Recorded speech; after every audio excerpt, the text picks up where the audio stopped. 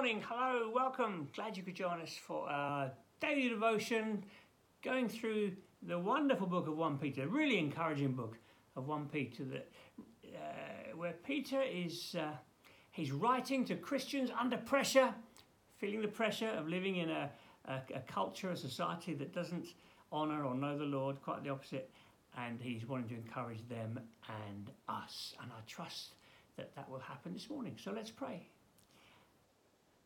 Lord, thank you. We belong to you. What a wonderful thing to be able to say. We're yours in a world that is so insecure, so broken. Thank you. We belong to you. And I pray this morning you'd speak to us from your word, encourage our hearts as we set off into a new day. So please come, Holy Spirit, and help us. In Jesus' name. Amen. Okay, we're in chapter 4 and we're at verse 12. Some quite well-known words here that you'll recognise. Okay, verse 12, chapter 4, here we go. Dear friends, well, first of all, I love that. I love the way that the New Testament writers write with that strong sense of devotion. I love it. This is the ethos. These are the values of the family of God. And I was mentioning a few days ago about the words a few verses earlier, where Peter is saying, "The end of all things is near." Urgent, urgent, urgent. And it's, okay, so what must we do?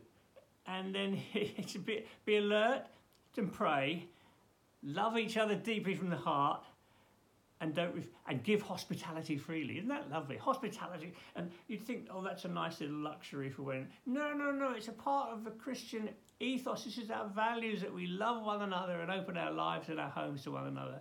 May that be true of us. So, dear friends, dearly beloved. It's nice, isn't it? Dearly beloved. That's you. That's me. Loved of God. Loved in the family of God. It's true. It's beautiful. We've done 2 words.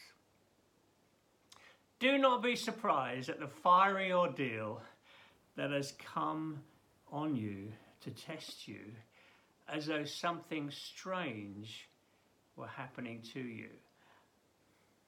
Really interesting, that, isn't it? You know, there is a brand of a version of Christianity that says, come to Jesus and everything in your life will be perfect. That's not true. That's not the way it is. Come to the Lord and yes, you will have a magnificent future and a wonderful walk with the Lord, but it's a narrow path, Jesus said, and it's the wide path that's broad and easy and I, me, myself is the path to destruction. So don't be surprised at the fiery ordeal, because we generally are, aren't we? You know, we squeal when things don't go our way, when there's pain, and of course there's something in us. Ouch! Why? What's going on? We do that. Job did that. But hopefully, what Peter's getting at is that we should quickly sort of regain our bearings with a sense of, okay, Lord, we don't suffer as those without hope. There's something going on here that has that God can work for His glory. So it's a case of kind of when things go wrong, when things crash in on us, to sort of to wake up pretty soon with a sense of, okay, Lord, I am not despairing. I'm not despairing. I belong to you, and I want to walk well. I want to honour you in whatever's going on in my life. Okay, let's read on. So, for different, don't be surprised. Okay, don't be surprised. We generally are. Don't be surprised at fiery ordeal that's come on you. I mean, in their case, it could well have been fiery. I mean, you know, some of the things that Christians suffered in those days. And of course, there's wonderful stories of dear believers going to their death singing. I mean, you know, the grace of God in the moment, and just that sense of, oh, Lord, we're yours. It's astonishing, wonderful. Oh God, help us to walk like this. Don't be surprised at a fiery ordeal that's come on to test you, as though something strange were happening to you. Oh, okay. So it's normal for Christians to go through tough times. Of course, there'll be joyful times. But don't be surprised at the fiery ordeal. I often think of Paul and Silas in prison, don't we? You know, there they are in prison. They could be, they've been beaten as well. They could be really, I don't know, having a moan, couldn't they? Oh God, this is miserable. We're only serving you. Why on earth are we here? They're singing hymns. Well, you don't get me. Well, do get me on that one. Worship is the music of heaven. It's beautiful. It lifts our spirits. It reminds us of things that really matter, and it releases the Holy Spirit in our lives as we worship. So there we go. Singing in prison.